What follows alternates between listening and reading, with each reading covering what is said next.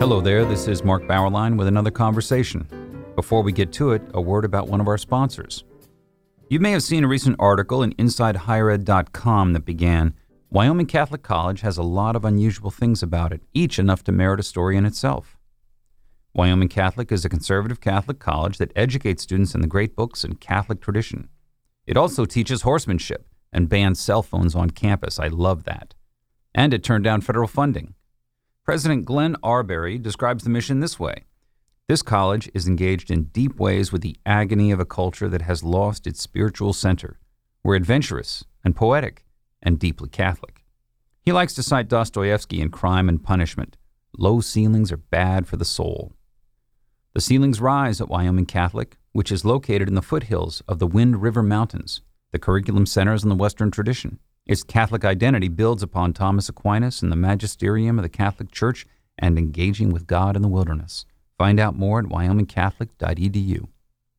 All right, welcome everybody. We have with us today William Haun. He is counsel at the Becket Fund for Religious Liberty with long experience arguing cases at the highest federal and state levels. He earned his law degree at Catholic University of America. He joins us today to discuss a particular case involving the church and to fill us in on trends in religious liberty and law at the present time. Welcome, Will. Thank you for joining us. Thank you. It's my pleasure. All right. So, Will, why don't you were directly involved with the diocese in D.C., is that correct? Working again. Well, what was the case? Tell us about it. Sure. So first of all, I should just say at the outset that I am counsel at Becket, and I'm speaking, though, today in my personal capacity, and my views aren't necessarily those of Becket's or its clients. In this case, though, I drafted an amicus brief that Becket, along with Senator Jeff Flake of Arizona and ISKCON, filed on behalf of the Archdiocese of Washington in the D.C. Circuit, supporting their efforts to run an ad that invited people during the time of Advent to find the perfect gift. This started in 2017. For years, the Archdiocese of Washington sought to advertise its Find the Perfect Gift campaign, which advertises Mass times at Catholic parishes in Washington on the DC Metro. The ad depicts a silhouette of three shepherds and a sheep, accompanied simply by the text, Find the Perfect Gift. And while the Metro accepts a wide variety of advertisements for display on its buses, including all kinds of secular advertisements about Christmas and charitable giving, it refused to run the Archdiocese advertisement precisely because it was religious. The Metro has a policy that explicitly prohibits advertisements that promote or oppose religion or reflect a religious perspective. The Supreme Court has 3 times rejected comparable efforts to suppress religious speech. Nevertheless, Metro went ahead with this policy and excluded the Archdiocese from running the Find the Perfect Gift ad. That was litigated in the trial court in the federal district court here in Washington, and then again at the DC Circuit. And a petition to get the Supreme Court involved was filed. And ultimately, while the petition was denied, it was denied with a statement from Justice Gorsuch and Justice Thomas, that sort of teased as to probably why the case was denied, not because it wasn't worthy of the Supreme Court's attention, but as Justice Gorsuch and Justice Thomas said, because the full court is unable to hear this case, it makes a poor candidate for our review. And to understand that, you have to know a little background that when this case was before the DC Circuit, then Judge Kavanaugh was on the panel that heard the case and was very active in oral argument, although he did not participate in the opinion.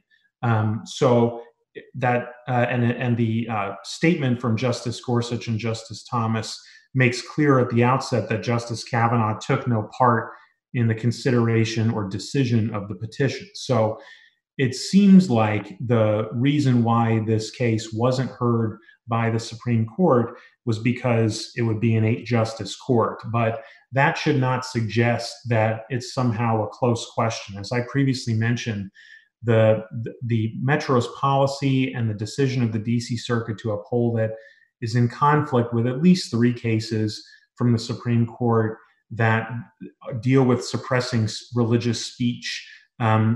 And in addition to that, there was a decision from the Third Circuit written by Judge Thomas Hardiman, who was also in consideration for the Supreme Court vacancy that ultimately went to Justice Kavanaugh, about a policy in Pennsylvania that was very similar to the one in Washington. And the Third Circuit decision, Lackawanna, explicitly disagrees with the DC Circuit's decision to uphold this policy. So it does seem pretty clear that there are real constitutional problems with the policy, and it's just then finding the right candidate for the Supreme Court to say so. So Kavanaugh would have to recuse. That would leave a 4-4 decision, right? One would hope not. There are 3 cases, one called Good News Club, another called Rosenberger, and one called Lamb's Chapel, that dealt with similar policies where in each case, the government opened a forum of discussion of a particular subject, but then sought to ban discussion of that subject from a religious viewpoint.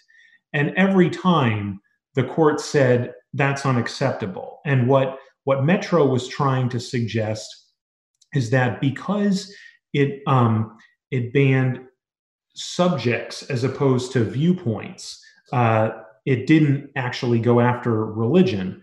But the Supreme Court has been clear that religion is a premise, it's a perspective, it's a standpoint from which a variety of subjects may be discussed and considered. So while it may be possible for the government to limit a forum of potential speech to subjects where religious views are unlikely or rare, the government can't silence religious views on a topic once it allows speech on that topic.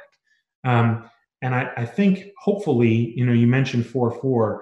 I would hope that those precedents are clear enough that more than 4 justices would acknowledge them. If we just take a common sense perspective for a moment, not a legal perspective, to the ordinary man in the street, he would look at this decision by the DC Metro saying, no church can have anything going up on the walls, even any harmless kind of advertisement for, say, we're running a summer school, whatever. The man in the street would say, are you crazy? Well, wait, anyone can do this but a church? How in the world did the DC Metro think that this kind of policy of just forbidding anything and this thing that they say it's either pro-religious or anti-religious. I mean, how many anti-religious posters do we ever see? I mean, this seemed to me to be a dodge on their part. But what is the decision making that goes into this kind of outcome? Nothing religious can go up on our walls. All other kinds of look. I've been I remember in the New York City Metro when I lived there for several years. I moved there in 2014. I couldn't believe the things I was seeing. One of the most popular advertisements institutions was the Museum of Sex. And the posters that were up, I mean, I had my son there, my 11, 12-year-old son. I just wanted to shade his eyes every time we went on the subway. That's okay. But a statement by a church saying, advertising something that it offers, nope, you're out. This is crazy. Yeah, it is astonishing. I mean, a number of great examples were given by the Archdiocese in its arguments. One example that's is memorable is if Macy's wanted to run an ad that said "Find the perfect gift" and advertise the times that it would be open during the Christmas shopping season, there'd be no problem with that. But if the archdiocese wanted to run an ad that said, find the perfect gift to advertise Mass times, that's a problem. We talked a bit about in our amicus brief about how you are making a value judgment when you allow for discussions on what Metro called the secular half of Christmas, but not the religious half. Anyone who's seen A Charlie Brown Christmas knows that that there is a commercial understanding of Christmas, and then there's a different one rooted in the religious meaning of Christmas. And to acknowledge one at the exclusion of another is to make a value judgment. I sort of think of Charlie Brown standing there screaming, "Isn't there anyone who can tell me what Christmas is all about?" You really are making a value judgment. And I think, you asked about the decision-making process. Metro cited examples of ads that were particularly critical of certain religions or even offensive that I think most people regard as offensive with respect to particular religions.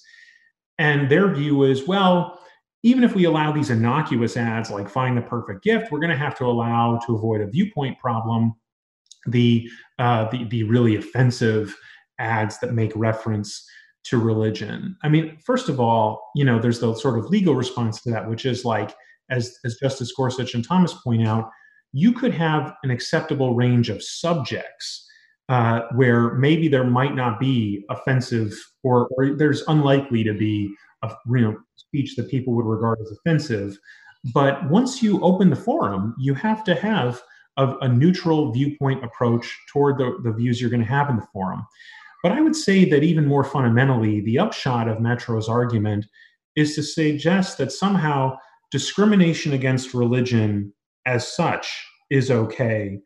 It's only discrimination against particular kinds of religious perspectives or views that are a problem. And that to me was one of the most troubling parts about this case, is that there were already a number of guidelines that Metro had out. I mean, you know that because the prohibition on religion was guideline 12. There were 11 other ones before it, and there are some after it, that ban all kinds of issue ad type speaking.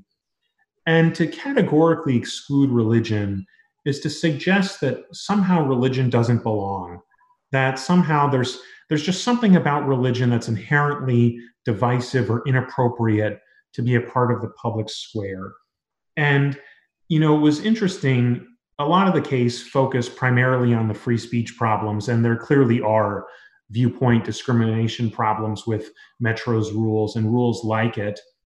But that's only one piece of it. There is also serious free exercise problems because the free exercise clause protects, among other things, the manifestation of religious conscience from government interference, regardless of where it occurs. So much of the debate about Metro's policy focused on, well, this is a transit system, we're trying to make a buck by having commercial advertisement. But the free exercise of religion doesn't begin by asking, well, where is the religious exercise occurring? It asks by whether or not there is a sincere religious belief, a sincere form of religious duty that is being manifested and the need to be protected. And the arguments that were set forth by Metro would simply permit all kinds of content-based restrictions on religion because of simply where it manifests, and have nothing to do with whether an individual or institution's religious duties compel it to manifest its religion. And that just ignores a very serious part of the First Amendment. Do you think that in the DC leadership, there are people who are secularists who simply feel a hostility toward religion? Or is there also, or maybe instead, that they feel they've been put into a legal corner by aggressive atheist groups who will sue any public entity at the drop of a hat if they see any presence of religion, say, in advertising space? Well, I mean, Metro's own stated justifications for this policy was precisely a concern that there would be protests, boycotts, or other kinds of complaints about, quote unquote, divisive religious ads. Divisive? Wait. Will, this is a divisive religious ad. Did they actually use the language of divisiveness? They admitted in oral argument that this particular ad was benign, but their concern was that there would be other kinds of ads. There was an ad, for example, about how the Prophet Muhammad was depicted, and there was another ad they mentioned that was critical of the Catholic bishops, and they were concerned about right or reaction to those things. But again, as I was sort of suggesting, that the First Amendment does provide the government tools, but to avoid or to at least try to minimize those kinds of conflicts. But to your point, part of once you open a forum, once you allow for free discussion on viewpoints, it's odious to say that all religious viewpoints can be excluded when you are allowing discussions of, say, Christmas, for example, or discussions of charitable giving, for example. You really are privileging and making a value judgment about this kind of discussion of charitable giving is okay. There was an interesting exchange in this oral argument in the DC Circuit where Metro suggested that it would be fine if Catholic Charities, for example, wanted to just have an advertisement to promote charitable giving. And it's because why? Well, Metro makes a judgment that has nothing to do with religion. Charitable giving is just a good thing. And as if Catholic Charities is involved in charitable giving for no religious reasons at all. That it really is, it gets to this idea that religion somehow doesn't belong in the public square, and that somehow the government can make value-based distinctions, but then pretend that it's not, pretend that this is all a neutral standard. It's an issue that comes up again and again, where the government is purporting neutrality, but in fact is making a value judgment in secularism. Now, you implied that if a situation like this one makes it to the Supreme Court and none of the justices have to recuse, that these kinds of restrictions will go down. I'm hopeful that they would. I don't see how a way consistent with the court's decisions, the ones I mentioned specifically, but also free exercise decisions that deal with when a law is neutral and generally applicable toward religion, or how a religion participates in getting access to government programs. I don't see how these kinds of restraints could survive constitutional scrutiny. When did the legal removal of religion from the public square really take off? Was it in the 60s? Was it in school prayer decisions?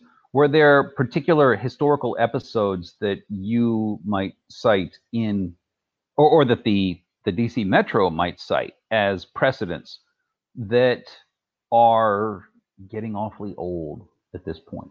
Well, there's a lot in there. I think as a general matter, there has always been a tension in our society about how religious exercise should manifest. But I think in more recent decades, I'd say maybe specifically over the past 50 to 60 years, there's been more fundamental debates about whether or not religious exercise should even be manifested at all. And I think that marks a shift. And I think you see that in how the Supreme Court has interpreted both the Free Exercise Clause and the Establishment Clause. And, I think a key theme, kind of taking a bigger picture here, would be that, for much of American history, including more recent history, religious liberty had sort of bipartisan appeal. That this idea that you should accommodate religion, you should allow for religion in public life because it provides an important restraint on the zeitgeist. It demonstrates and points to the source of our rights and orients the society toward transcendent visions of the good that can help shape the public square and public discourse. But now, I think maybe starting in the mid 20th century, if not maybe a little bit, I think before then, although there were religious liberty flare-ups even in the 19th century, I think religious exercise that in any way deviates from secular conceptions of the good life or tolerance are viewed much more skeptically than they were before. And I think you can see that in how Metro responded here, this notion that somehow discussing religion is itself divisive, that you can make a distinction on religion because somehow religion is always divisive. and I think in response to that, some defenses of religious exercise have kind of downplayed the importance of religion itself, but have made arguments for religious liberty solely in terms of self-expression, and not thinking about the broader public good that having religion as part of the conversation serves. And I think all of those developments are creating or are underlying a lot of the conflicts that we're seeing about the role of religion in American life in all kinds of areas, whether it's advertisements, social services, public benefit programs, campus school ministries. You could really go down the list. I think there's an undercurrent of this conflict, this more recent conflict in all those kinds of. You know, the the idea on the secular side is that religion itself is a is an aggressive force.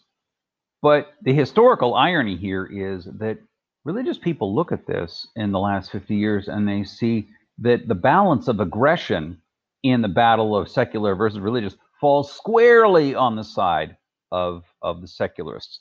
Are they, is this just a strategy on the secular advocates' part?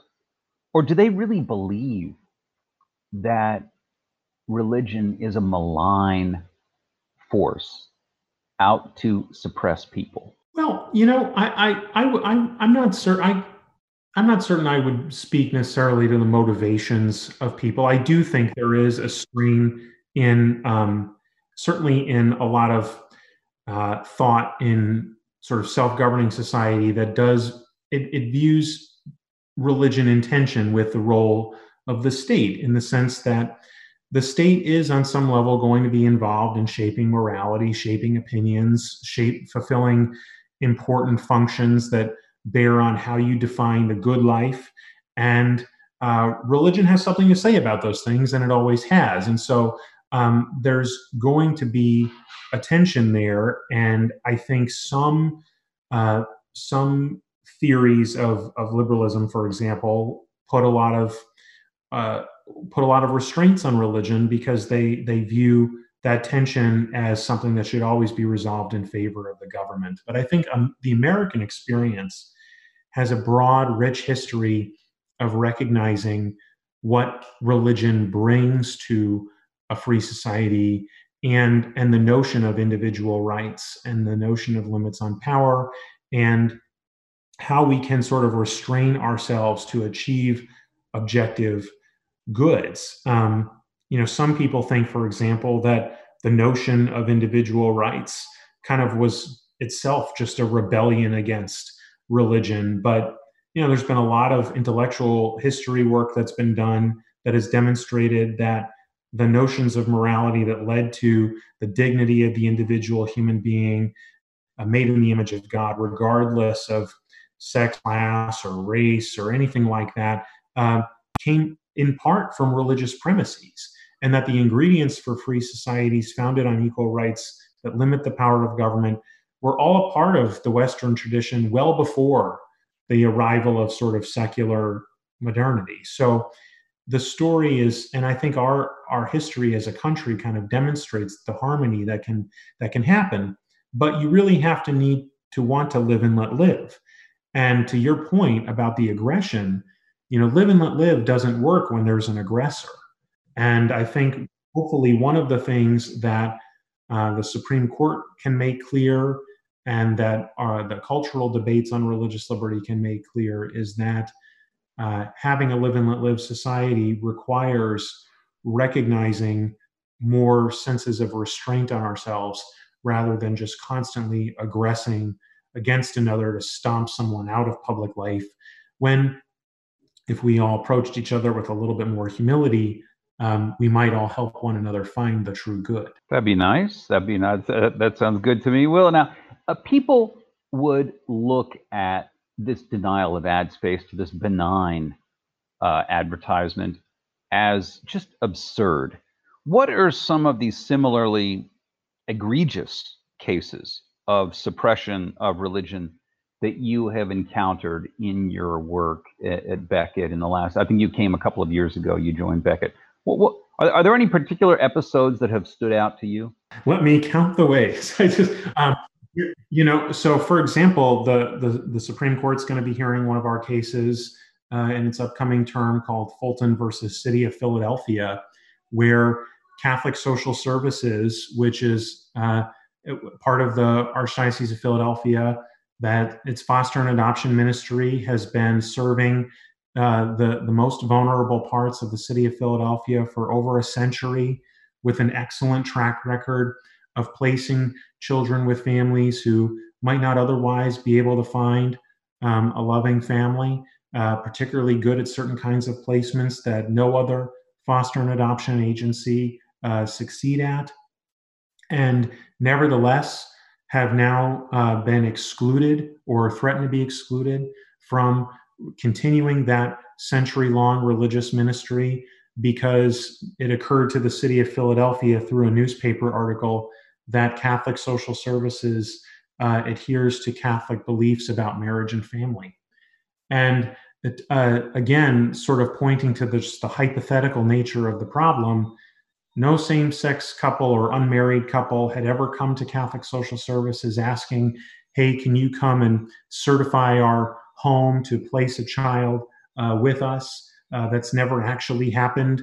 And even if it would have happened, Catholic Social Services notes that there's 28 other agencies in the city to which the couple would be referred to fulfill the home study piece and place the child with that couple. So there's an example to me where the city of Philadelphia has acknowledged that there's a foster care crisis, that there needs to be as many beds as possible and all hands on deck to serve children and families.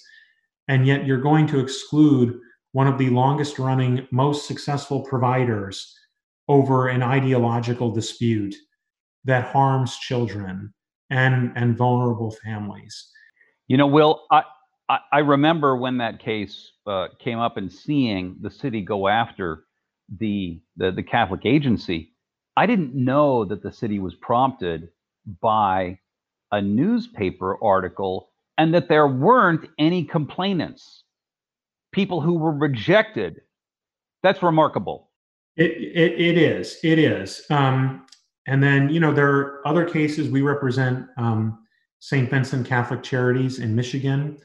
And, similarly there, and we've documented this in our court filings, that the ACLU was recruiting couples to go to religious foster and adoption agencies simply to get turned down, just to gin up a lawsuit. And it seems like whatever live and let live means, that can't be it. It's not live and let live. We know the real thing. You go alluring, you go with the flow, or you're out, pal. That's the tactic.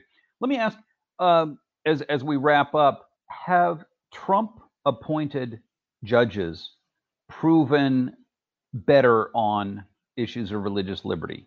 Well, I think we've seen some great victories in recent years, and I think some of the appointees from the president have demonstrated a very thoughtful record on religious liberty. I mean, to use the WMATA case as an example, although Justice Kavanaugh did not participate in the opinion, he was very active and very engaged at oral argument and made what I thought were some excellent points in response to the arguments from Metro. So he clearly had, I thought, a pretty deep understanding of the religious liberty issues at stake. And Justice Gorsuch similarly developed an excellent record of religious liberty when he was on the 10th Circuit, and has, I think, continued in that vein on the Supreme Court. So, and I think that is generally true of appointees at the lower court level. I do think, I mean, there are other justices appointed by Democratic presidents, or nominated by Democratic presidents, and that have good records on religious liberty too. I think Justice Kagan, for example, has demonstrated a particular sensitivity to religious liberty claims. Right. You liked her. You liked her in the Jack Phillips case. Her position. Well, I think in that case, I don't think as much attention could have been paid to the level of disparate treatment among Phillips's case against other cases. But I do think that her concurring opinion with Justice Alito and Hosanna Tabor, for example, just demonstrated that an appreciation for the richness of religious pluralism in our country, and also the importance that religion provides as a critical buffer against state power and assertions of state power. And I think that's an important insight. Last question, Will. Do you at Beckett feel momentum? Do you see, even with the record of judicial appointments in the last 3 years, are you feeling optimistic?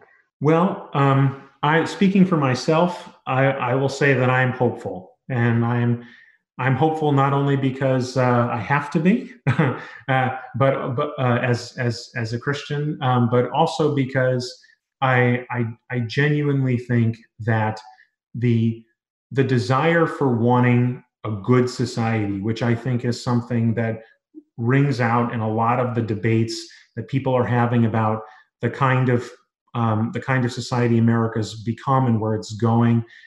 Everyone seems to want a good society. And if we are arguing on the terms of goodness, I think it'd be very hard to exclude a notion of transcendent moral goodness from that conversation, and to see a unique contribution from religion in that conversation. I think people they look out at our world, they look out at the universe, they see questions, and in doing so, they're acknowledging that what we at Beckett always say, which is that human beings have their eyes fixed to the far horizons with a thirst for the transcendent. And when that's the case, that's an opening, I think, for the value of religion to be made clear and made plain. And I think you're seeing that in so many of the good works that religion is doing in response to our current public health crisis. But also, I think you see it just in how religion can point us past the disputes of the day to what is something that we should hold on to for tomorrow, even if we don't see the value of it today. It's an important part of living in a self-governing society, because it allows one to truly govern oneself. And I think people appreciate that, and I think more people will see a reason to appreciate it as they focus on goodness in public life. Will Haun, thank you for joining us, sir. Thank you. And thank you for listening to our conversation, which has been supported by Wyoming Catholic College, which combines great books, the Catholic tradition, and the great outdoors of the American West into an extraordinary education. Go to wyomingcatholic.edu or contact the admissions office at 877-332-2930.